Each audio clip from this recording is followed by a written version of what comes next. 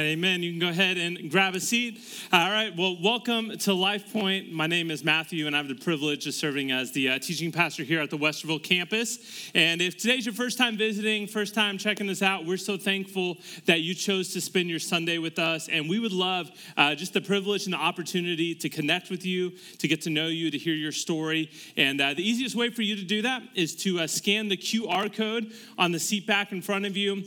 There's a section there called Guest Info, and if you'll complete that, we'll actually make a $5 donation to one of our local ministry partners in your honor as our way of saying thank you for being with us. You'll also see a section called Notes that you can follow along with during today's message. So 10:30 service, we got a good problem. We have exceeded capacity. Over the last couple of months, I'm a big numbers guy. I used to be a CPA, accounting world. I'm a numbers guy, geek out on that. So I'm, looking at number projections and trends and stuff. And what we have noticed over the last 3 months is our 10:30 service just keeps getting bigger and bigger and bigger. And I'm sure you feel that, especially if you show up even a couple minutes late here for the 10:30 service. It can be challenging to find a seat. Last week, our room, this room holds a little over 200. We had 12 available seats. We were at like 95, 96% capacity. And kind of the rule of thumb in church world is once you hit 80% capacity, your room is kind of maxed out. And we are well over that. So here is my ask. Here is what I'm going to ask you to pray about, to consider. You won't be shamed or judged, maybe just a little bit. But if you would pray about and consider, and I know with family schedules, and some of you, do stuff with student ministry at 12 o'clock, or you serve at different hours. I understand there's a lot of dynamics, but pray about, consider attending either our 9 o'clock service or our 12 o'clock service in the future. Here's why we make that ask, is because the majority of our guests, the service that they show up to is the 10:30 service. And if you pull in right now, I'm just thinking of like people my wife and I's age, visiting the first time. You got a 3-year-old, you got a 1-year-old, you've been battling just to get them dressed, get them fed, get them out the door. You pull in, parking lot is just a madhouse. You're parking on the street. Today it's raining, you're walking in, you're getting them checked into childcare, and then you walk in and it's like, there is nowhere for us to sit. And we've seen even families who showed up at 10:30, they walk in the room, and especially during the music, when everyone's standing, it can be really hard to see seats, and they'll actually just leave rather than stick around. So just know on our end as a staff, we are actively working through trying to come up with a more permanent solution just because of the growth that God has brought to our campus. But in the meantime, as we navigate the 3 different services, would love for you to just consider and pray about for your family if attending either the 9 o'clock or 12 o'clock would work for your family, just to free up space for our guests who attend at 10:30. Because I don't want anybody to feel like they're not welcome or to feel like they don't have a place here because we have so many people in the room. But hey, that's a good problem to have, right? Rather than say, hey, the room's empty, like we need y'all to bring people. No, man, 10:30, it's awesome what God's doing here. Love the energy. Don't tell anybody this is my favorite service to preach to, just because it's a full room. But would love for you to just pray about that, consider that. I'll say something again next week. I don't feel like I'm beating you over the head with it, but a lot of the people who are going to be here next week weren't here today. But just want to make that ask from you all. So today, we're kicking off a brand new teaching series called Exiles. We finished our 10 weeks going through the book of Revelation. And over the next few weeks, we're going to be walking through the first half of the book of Daniel. And I really think this is a great follow-up series to what we just looked at in Revelation, because it's really going to flesh out a lot of the stuff that we talked about and studied and provide just some very practical application for us as believers, especially around the idea of you and I living in a modern-day Babylon, living in a society, living in a culture that is oftentimes at odds with our beliefs as Christians. So if you have your Bible with you, would encourage you to go ahead and open up to Daniel chapter 1. Daniel chapter 1. And this series is really going to revolve around the life of these 4 young men.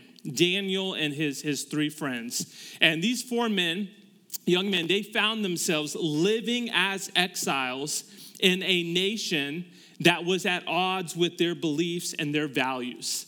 And we're going to see the way that they navigated through some just honestly really tough situations where they had to make some really difficult decisions. But we're going to see the way that they navigate through this culture and continue to honor the Lord with their lives throughout the process. And here's the big idea that we're going to see for this series. Faith is more about how you live than where you live. Our faith as followers of Jesus, it's more about how we live than where we live. You see, our faith is not contingent upon where we live. It's not about us living in a Christian nation or a Christian society. It's not about living in a culture that accepts and affirms and celebrates our beliefs. Our faith is about how we live, regardless of the context that we find ourselves in.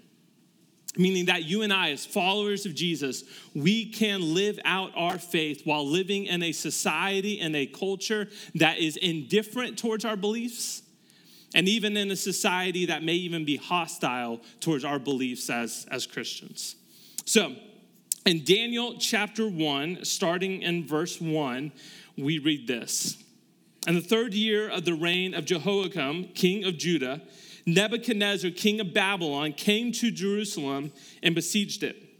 And the Lord delivered Jehoiakim, king of Judah, into his hand, along with some of the articles from the temple of God. These he carried off to the temple of his God in Babylon and put in the treasure house of his God. So the opening verses of Daniel, they provide us with a lot of historical context to kind of set the scene for us and help us to understand what's going on. You see, after the reign of King Solomon, and many of us know him, we know Saul, we know David, and we know his son Solomon. After King Solomon, the nation of Israel, it was super dysfunctional. It ended up splitting into two different kingdoms. You had the kingdom of Israel and the kingdom of Judah. And from that point on, and you read about this throughout the Old Testament, each of these kingdoms was led by their own king. They had some good kings along the way, but for the most part, they had some really bad and corrupt kings. And both of these kingdoms fell into just this downward spiral of disobedience and unbelief towards God. They began to worship these idols. They began to worship the false gods of the neighboring nations and people groups. And God continued to warn them along the way. Listen, if you don't stop, if you don't repent, if you don't change direction, I'm going to remove my hand of blessing and protection from your people, from your nation, and you're going to end up in exile. So the story in Daniel begins, we're told, in the 3rd year of the reign of Jehoiakim, king of Judah. And Jehoiakim was the son of King Josiah, which may be familiar to some of you. Many of us, we know kids who are named Josiah. Christians oftentimes name their kids Josiah because Josiah was one of those few kings who actually faithfully served the Lord. But I know that none of us know any kids named Jehoiakim. One, because it's kind of an awful name. And two, because he was a really bad dude. Like, he did not follow the Lord. He did not follow in the footsteps of his father Josiah. And after just 3 years, this wasn't even like a long period of time. After 3 years, God was like, look, I'm done. You don't want to follow me. You don't want to trust me. You don't want to believe that I know what's best for you. Well, then good luck. I'm going to remove my hand of blessing and protection from you. And when that happened, this massive empire known as Babylon invaded Judah and attacked and destroyed the capital city of Jerusalem. And in verse 3, we're told this. Then the king ordered Ashpenaz, chief of his court officials, to bring into the king's service some of the Israelites from the royal family and the nobility, young men without any physical defect, handsome, showing aptitude for every kind of learning, well-informed, quick to understand, and qualified to serve in the king's palace. He was to teach them the language and literature of the Babylonians. The king assigned them a daily amount of food and wine from the king's table. They were to be trained for 3 years, and after that, they were to enter into the king's service. So here's what we need to understand. King Nebuchadnezzar was a very smart and effective military leader. This guy knew what he was doing. And his goal wasn't simply to just go into Judah and destroy the capital city, which many would think, okay, that's enough. That's devastation.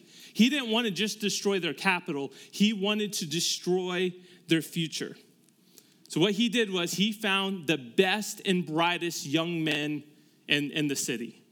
From the richest families, from the families of nobility. These guys were wealthy, well-educated, had all kinds of potential. I mean, these were the up-and-coming leaders, the top 25, under 25. These were the leaders of their future. And he said, take those guys and bring them back to Babylon. We're going to devastate their future. We're going to take the best and brightest. And he brought these young men back to Babylon, and he put them into this 3-year training program where they were exposed to the Babylonian literature and language and religion. And the goal of the training program was very simple. It was indoctrination. They wanted these young men to think like a Babylonian, to talk like a Babylonian, to act like a Babylonian. They wanted to remove any connection that these men had to being an Israelite. At the end of the 3 years, the end of the program, after they had been indoctrinated with the ways of Babylon, they would enter into the king's service and they would begin to serve and to advise the king. So he's just devastating the kingdom of Judah, taking their best. But we're told about 4 of these guys in particular. Verse 6 tells us this. Among those who were chosen from Judah were Daniel, Hananiah, Mishael, and Azariah. The chief official gave them new names. To Daniel, the name Belshazzar.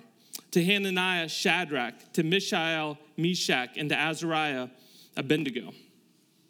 So we're introduced to these 4 young men who have found themselves as exiles, living in this foreign land. And I think it's easy for us to kind of just read through this story, feel very disconnected from it. But just think about it. Just imagine for a moment the emotions, the feelings these guys would have felt. I mean, these guys are probably 13 to 15 years old. I mean, think like a freshman in high school, getting their learner's permit, learning to shave for the first time. These are the kind of guys. Their home has just been leveled and destroyed. They've been taken away from their friends, from their family. They know in their minds we're never going to see them again. And now they are being indoctrinated with the Babylonian language and literature and religion. They're living in a nation, in a foreign nation that they know hates them. They are living among their enemies. And the very first step in this training program was to change their names. And why did they do that? What was the purpose of changing their names? You see, all these Israelite young men, their names were tied to their religious heritage. In fact, Daniel's name in Hebrew means God, Yahweh, Elohim, is my judge. So they wanted to remove any connection these young men had to their religious heritage, to their faith as Israelites. And they took their names that were references to Yahweh, to their God, and changed their names to names that referred to and referenced the Babylonian gods. It was their way of completely trying to change their identity. So every time that they heard somebody speak to them and call them by their name, it was a reminder to them, I am not in my home anymore. I am not connected to my people. I'm not connected to my faith anymore. And at this point for Daniel, 15-year-old kid living in this kind of environment, I mean, this guy has every reason at this point to just compromise his beliefs and his values as an Israelite. He's away from his home. He knows he's never going to see his friends again. He's never going to see his family again. He's being indoctrinated. And it would be much easier for him, man, just submit to what they're doing. Don't push back. Don't fight against it. Don't cause any problems. Don't make things harder on yourself than they need to be. You've been through enough. Like, we're going to understand. Just lay low, fly under the radar. But look what it says Daniel does in verse 8. But Daniel resolved not to defile himself with the royal food and wine. And he asked the chief official for permission to not defile himself this way. It says that Daniel resolved to not defile himself. Resolve means to firmly determine to do something.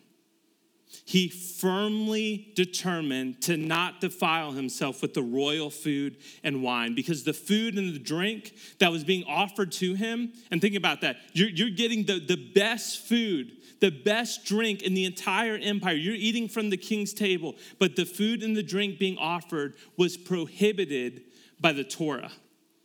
It was in contradiction to his values and his beliefs. It was inconsistent with them. And here's what we need to understand. This wasn't a decision that Daniel made in the moment when the food and the drink was offered to him. You know, when he's given the opportunity to eat from the king's table, he wasn't trying to figure out in the moment where he stood on this issue, where he stood on this when it was presented to him. Daniel had predecided, he had predetermined in his heart and in his mind what his values and his beliefs were. He had predecided where he would not cross the line. And for him, one of those lines that he was unwilling to cross was eating and drinking the royal food and wine. That was a line he would not cross. You know, this is a principle that I used to teach all the time when I was in student ministry. I would tell our high school guys, man, you don't want to try to figure out your beliefs and your values about sex while you're in the back seat with your girlfriend.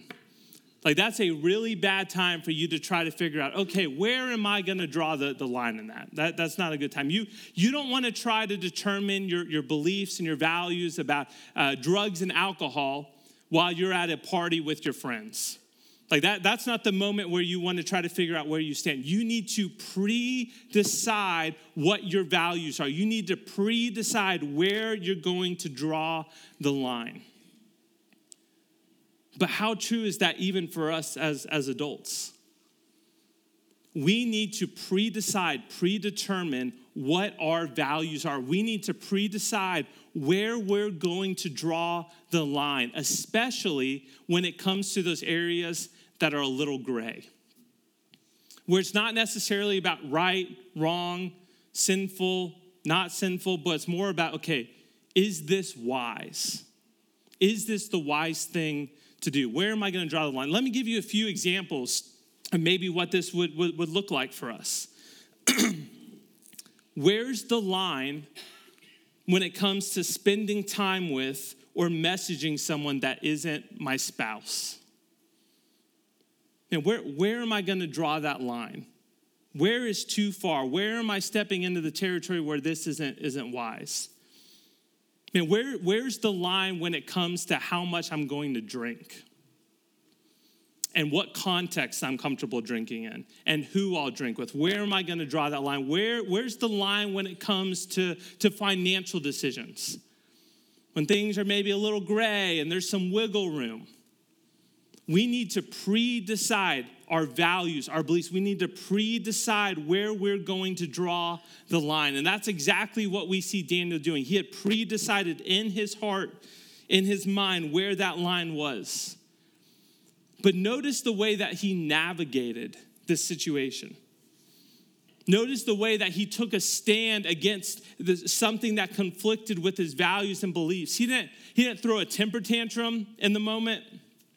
He didn't freak out. He didn't try to rally his friends and his guys together to protest. No, it says that he asked the chief official for permission. He approached his authority. He approached his enemy with respect and with humility. And what did God do? What happened? We're told that God honored Daniel's faithfulness and began to work on his behalf. We're told that he changed the heart of this chief official and that he began to show favor and compassion to Daniel. But he was in a tricky spot. Like he wanted to help Daniel out, But he's afraid of the king. He's afraid of what this would mean. So Daniel presented this very reasonable, very balanced solution to him. He said, hey, here, I don't want to get you in trouble. Here's what I would propose. For 10 days, let us, rather than eating and drinking from the royal tables, let us eat vegetables and drink water, just for 10 days. At the end of the 10 days, compare the 4 of us with everyone else. And at that point, we'll make some decisions.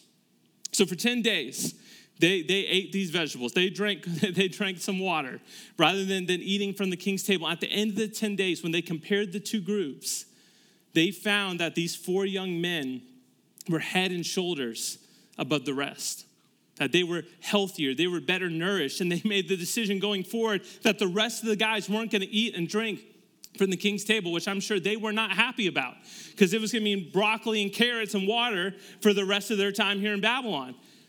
But God honored their faithfulness and obedience. And listen to what it says in verse 17. To these 4 young men, God gave knowledge and understanding of all kinds of literature and learning. And Daniel could understand visions and dreams of all kinds, and we're going to see that come into play next week. At the end of the time set by the king to bring them into his service, the chief official presented them to Nebuchadnezzar. The king talked with them, and he found none equal to Daniel, Hananiah, Mishael, and Azariah. So they entered into the king's service. In every matter of wisdom and understanding about which the king questioned them, he found them 10 times better than all the magicians and enchanters in his whole kingdom. And Daniel remained there until the first year of King Cyrus. So what we see is that God honored their obedience. God honored their faithfulness. And he blessed them with greater ability, greater understanding. He gave them influence and favor with the king. And we're told that after the 3 years, they entered into the king's service. But this was no accident. This was no coincidence. No, God was intentionally and strategically placing these young men in the heart of this empire to make a difference for him. And over the next few weeks, we're going to see these young men continue to navigate life in Babylon as they hold to their convictions and walk through some incredible trials and adversity. But today, for the next few minutes, what I want to do is I want to look at just three basic takeaways from this story. Things that we can learn, that we can connect and apply to our lives today as followers of Jesus. How does this story make a difference in how we live our lives today? So if you're taking notes, the first takeaway is this. It's that we must be different to make a difference. If we want to make a difference, we must be different. And what we're going to see over the next few weeks is that God uses Daniel and his friends to make an extraordinary difference in this foreign land. He uses them to introduce the Babylonians to the one true God. But their ability to make a difference came from the fact that they were willing to be different. It all began with the fact that they would not defile themselves with the king's food and wine. They were distinct. They were set apart from Babylon. And in 1 Peter chapter 2, Peter writes this. He says, "Dear friends, I urge you, I plead with you, as foreigners and exiles, to abstain from sinful desires which wage war against your soul." You see, as followers of Jesus, we are spiritual exiles. We live in a foreign land, a foreign world that is not our home. And for those of us here in the West, we are living in a modern day Babylon. You know, anytime the Bible talks about Babylon, it doesn't just refer to the literal historical empire of Babylon. Babylon represents any government, any nation, any system that sets itself up without God. Any city, any culture, any society that is at odds with biblical values and principles. So as spiritual exiles who find ourselves living in Babylon, living in this foreign land, what is it that we're commanded to do? Peter tells us to abstain from sinful desires that wage war against our souls. He's saying that you and I, we are called to be set apart and distinct from Babylon. To live by a different set of values and beliefs, to conform our lives not to the culture around us, but to conform our lives to Scripture, to God's word. Which means that we have to pre-decide what our values are. We have to pre-decide where we will be different from Babylon. And I think as Christians, there's a lot of ways that we can be different. And you've probably met some Christians who are very, very different, borderline weird. There's a lot of ways that we can be different. But if we really want to set ourselves apart, I really think it comes down to what I call the big three: sex, money, power. Like if you want to be different than the world around you, if you want to be distinct from Babylon, then we need to be set apart in these areas of life. So what does that mean? What does that look like for us to be different and set apart in these areas? Well, for one, I think it means that we hold to biblical sexuality, where we believe that sex has been designed and created by God for the covenant of marriage between a husband and a wife. We hold to a biblical sexuality, and we abstain from things that contradict with that. We abstain from things like pornography and hookup culture and casual sex, things that are not consistent with God's word. And listen, if you hold to a biblical sexuality, especially when you're in high school and college and your early 20s, man, people are going to think you're weird. People are going to look at you like you are very different. But I promise you, it will set you apart from the culture around you. I think it means that we approach our finances and our money differently. Rather than pursuing wealth for our own benefit, where it's all about accumulating more for ourselves and holding on to it so we can acquire more, we recognize and we understand that we are simply stewards of what God has entrusted to us. And we leverage our resources that God has given us to join God in his activity and to be a blessing to others. I think it means that we approach power differently. Instead of using the influence and the authority that God has given us for our own gain and our own advantage, we leverage it for the benefit of others. We lift people up around us rather than exalting ourselves. And why does this matter? Why is it so important for us to be different and set apart and distinct from Babylon, from the culture around us? Well, listen to what Peter says next in verse 12. He says, live such good lives among the pagans that though they accuse you of doing wrong, they may see your good deeds and glorify God on the day he visits us. Peter says that we are to live differently. We are to be set apart. And people may accuse us of doing wrong, meaning they may not like our values. They may not like how we live our lives. They may think we're weird and may criticize us and talk about us and exclude us. But Peter says, when they see that you live a set apart, distinct life and you hold to biblical values, they will see your good deeds. They may not understand it, they may not get it, but they will see your good deeds. And one day when God returns, they will glorify him. And for many, they won't wait till Jesus returns. They will see the way you live your life now and want to trust in Jesus because of how you live your life.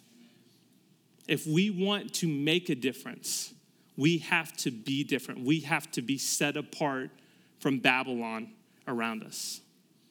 The second takeaway that we're going to see is this: how we stand matters just as much as what we stand for. And what we see in this story is that Daniel, no doubt, he stood up for what he believed. He took a firm stance against his authority.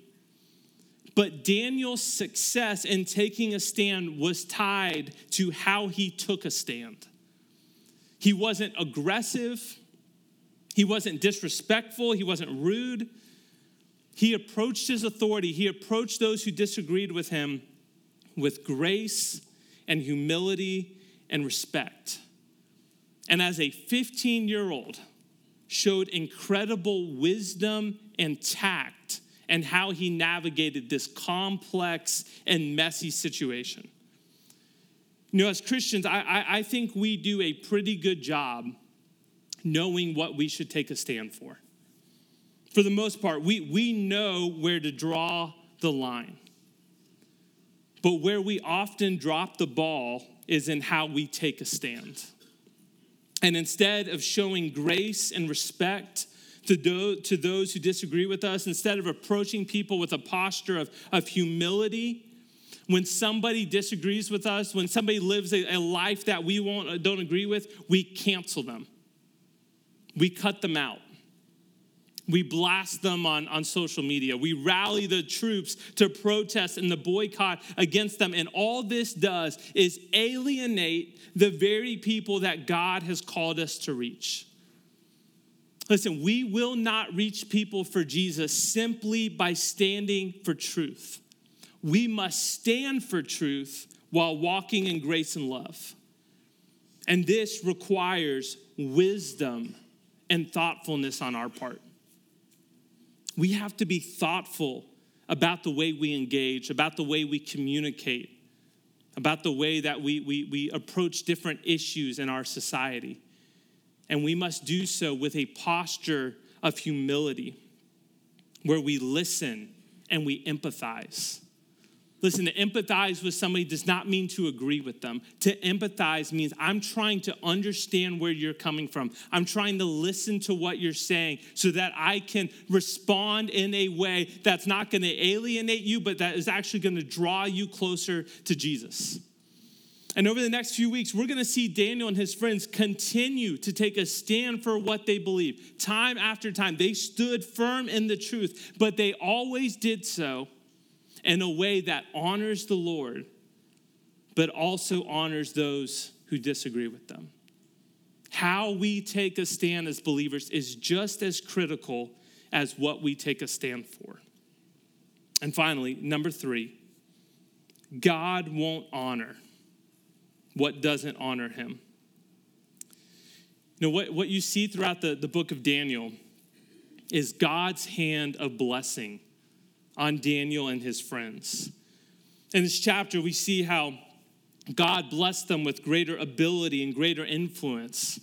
He gave them knowledge and understanding. He gave them favor with the king of Babylon. And why did God bless them in this way? Why was God so good to them? Because of their faithfulness and their obedience. God blesses those who walk in faithfulness and obedience to him. Now, this isn't a formula for greater materialistic blessing in our life. It doesn't mean, hey, if you will obey God, well, then he's going to get you that job promotion. And if you obey God, you're going to end up with more money. And if you obey God, he'll give you more influence and more authority. In fact, sometimes when we honor the Lord, it means that we face consequences.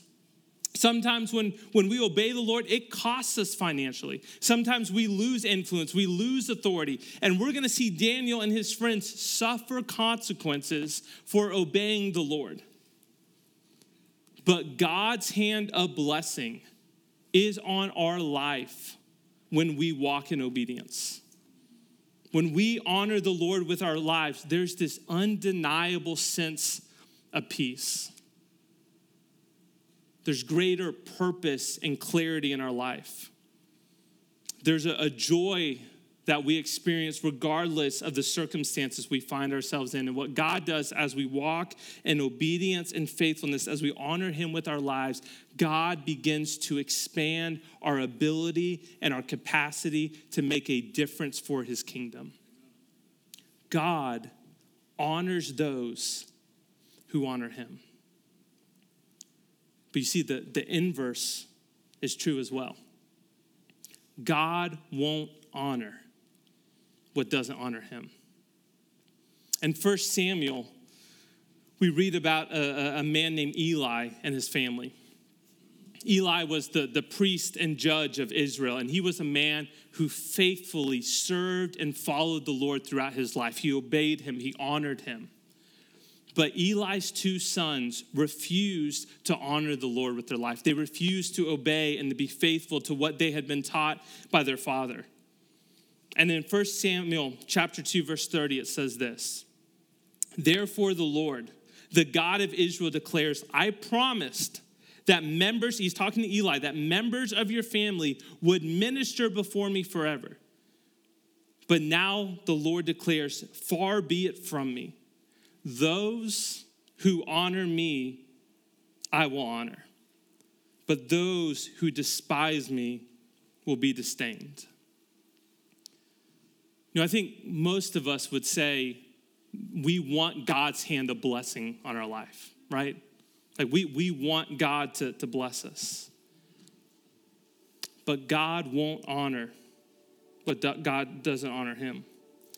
And God's not going to bless the areas of disobedience in our life. And here's a question I want you to consider today. Here's a question I've been asking myself all week as I've been reading through this story. And is there an area of disobedience in your life? Is there an area in your life where you're not honoring the Lord? Is there an area where there's a lack of integrity? Meaning there's a gap between what you say you believe and how you're actually living. Is there an area of disobedience when it comes to the way you're managing your finances? When it comes to your marriage or your family, is there an issue of integrity and disobedience when it comes to the way you manage your business or are pursuing things in your career? Is there an area of disobedience in your relationships and your friendships? Is there an area of disobedience, a lack of integrity in the way you spend your time alone when nobody's looking and there's no accountability and nobody will ever find out? Now here's my encouragement, my challenge to all of us today. Just like Daniel, let's resolve to honor the Lord. Let's firmly decide today to walk in faithfulness and in obedience to him. And let's live our lives in such a way that we are set apart and we are distinct from Babylon.